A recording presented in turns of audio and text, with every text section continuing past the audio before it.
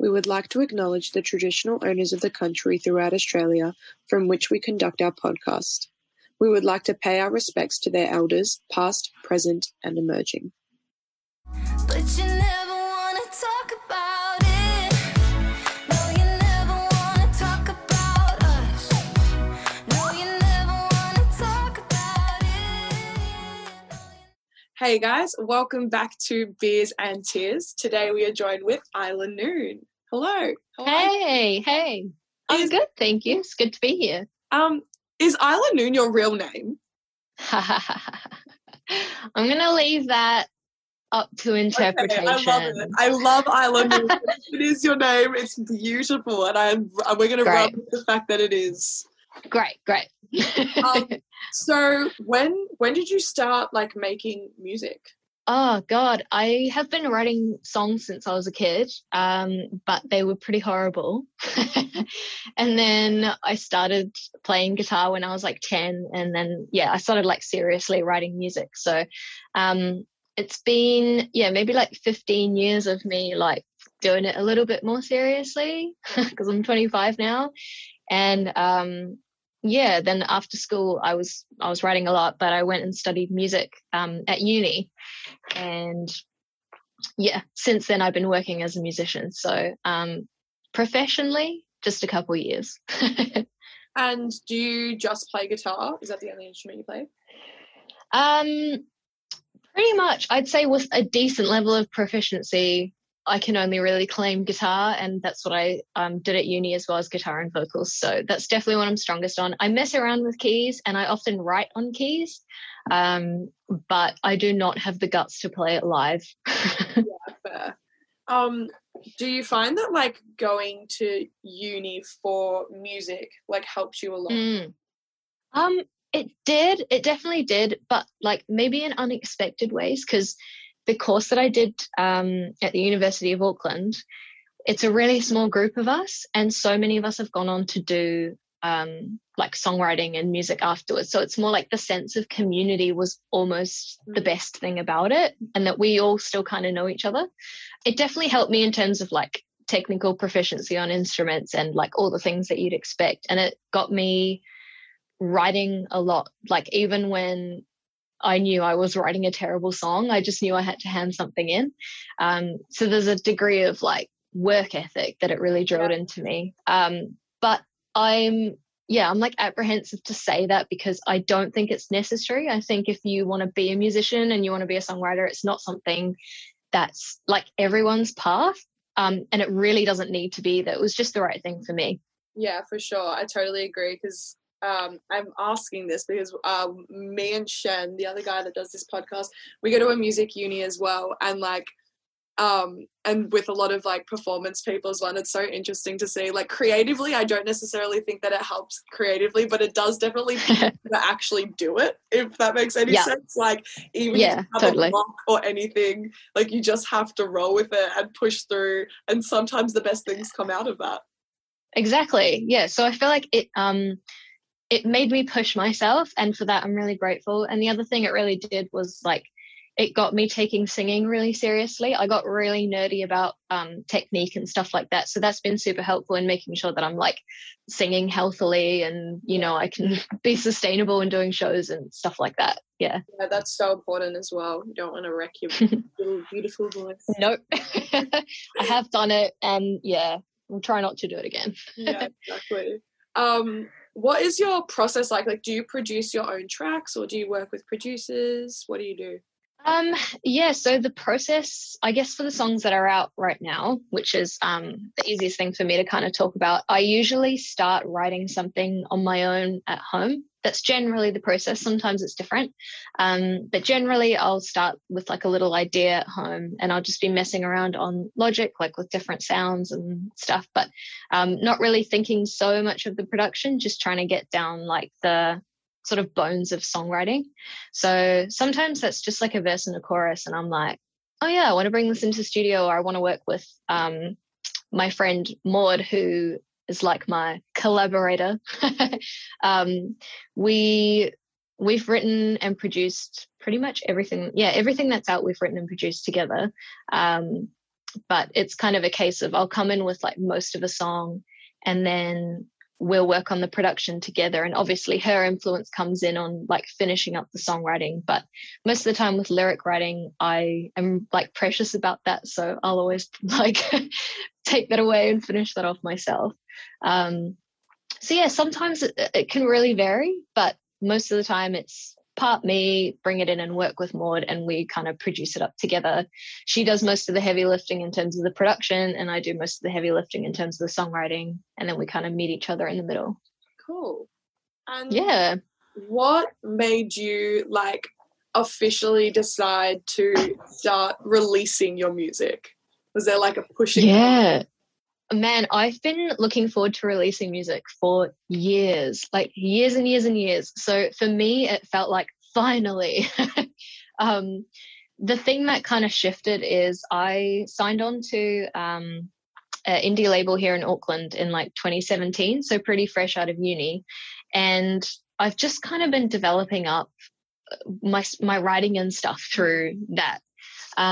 It's a pretty chill, tiny little label, but yeah, they kind of gave me a space and a studio space within which to work. So that really, that took it to another level. And then I think I had a couple songs that I could have released, and I was really close to releasing an EP, and I was like, you know what, something about this just doesn't feel right. Or maybe I was being, too much of a perfectionist. Maybe I should have just put it out.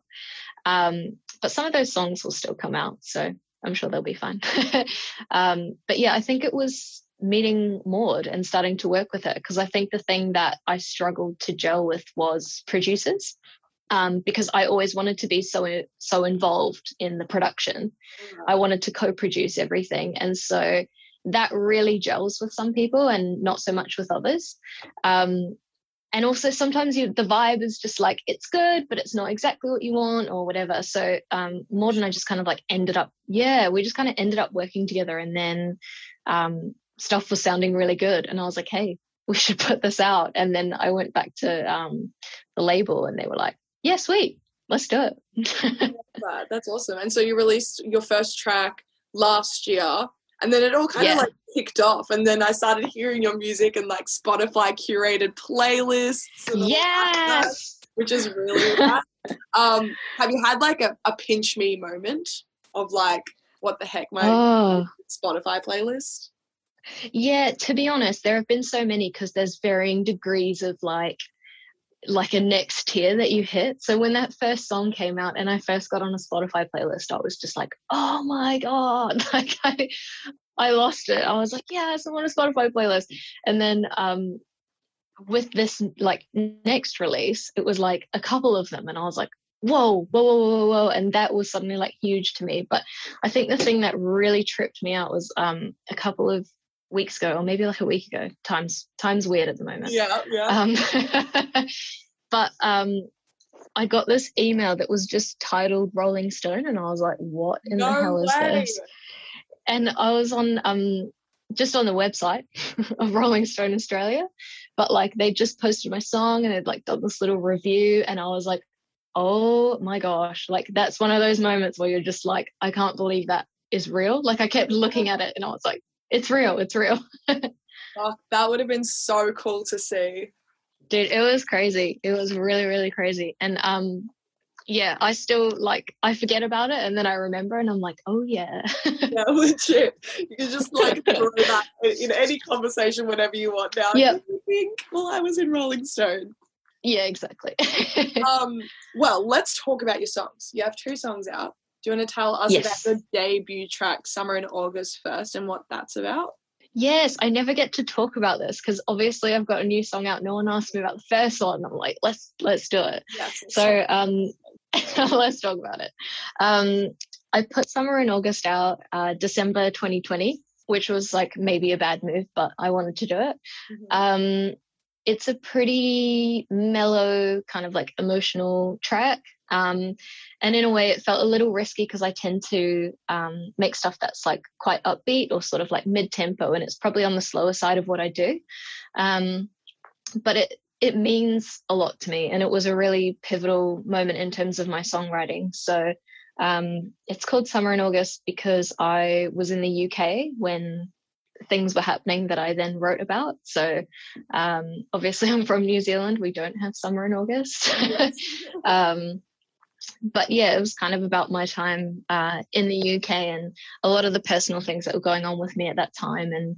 And yeah, kind of about escape and healing and, you know, all these wonderful things. So it's a very special song to me. And the bridge of the track has me just kind of like talking, which was just a recording that Maud took of when I told her the story of the song. Yeah, so she'd like recorded me because I don't know, I was like, oh, I need to explain what the song's about because I came in with it and I was like, if we're going to work on this, I need to tell you. And she just recorded me talking and then we just chopped that up and chucked it in the bridge. So it was me just like talking like I am right now. Yeah. So yeah, that's kind of like the special little thing about it to me. I love that. And it came together so nicely as well. Yay, thanks. Did you like ever have like a feeling of like uncomfortability releasing such a personal track to you, especially it being your first track? Yeah, definitely. I think also because it's the first time that like your immediate family and friends might have heard one or two things, but I'm pretty secretive with it. So when I put it out, I had like extended, you know, people that I knew who were like, oh, I wonder what this, and I'm just like, no. Yeah. It's pretty weird, but I mean, like spoilers, it's only going to get more so for me. Like the stuff I've written that will come out, I know is like 1,000 times more than that. So I was just kind of like, I have to get used to this. Like this is how I write and this is what's going to happen. And hopefully people are, you know, semi-respectful. Yeah. And I think it's the most beautiful part about music as well, when it's like really raw and like personal. Yeah. Then that's how people relate to it. And like as much as it sucks to like put something out there and people know that you've written it and it's personal, really personal to you, it's also like a million other people who are going to listen to it are going to resonate with that as well, which is so beautiful. Exactly. Yeah. And now let's talk about your latest track, Talk About Us, and what that one's about.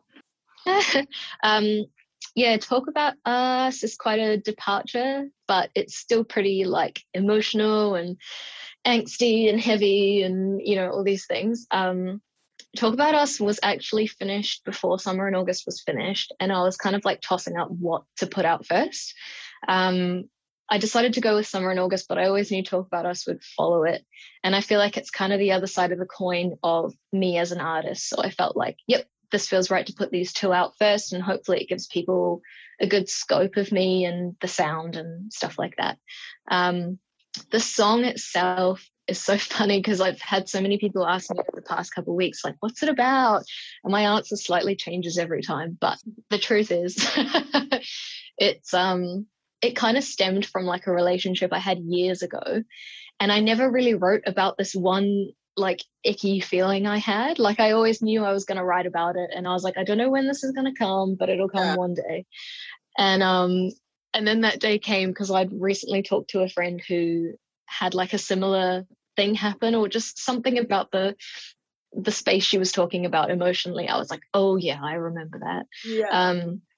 And it's kind of that for me it was like when I felt a relationship just like going downhill, but the other person's like just closing off from you, and you're like, whoa, what's happening? Like we've had like a complete communication breakdown, and I was so unprepared for it. And now I'm feeling like I'm really desperate, but like you're supposed to like me, but like you still like me. Like it's a really vulnerable space, and like you find that like you start not really liking yourself because you don't even know if they like you, and it's this really like toxic little confusion space. Yeah, exactly.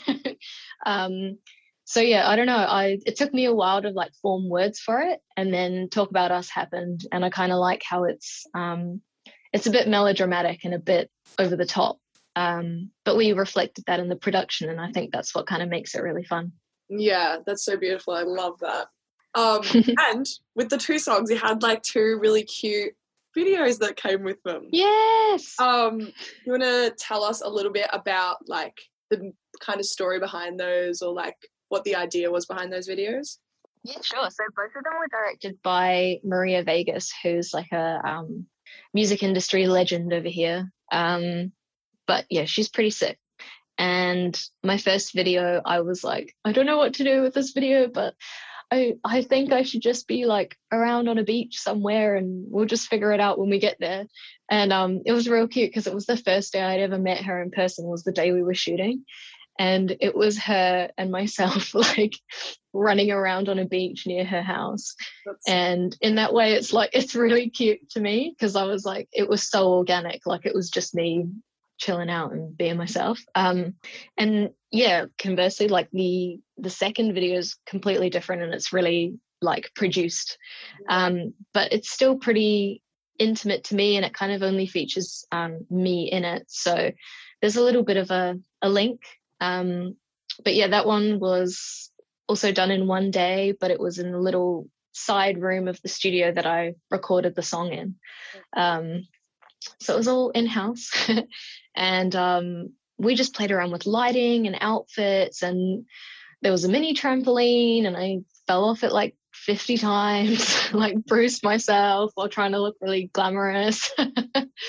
But yeah, that one was heaps of fun as well. So they're both like very near and dear to me. Yeah.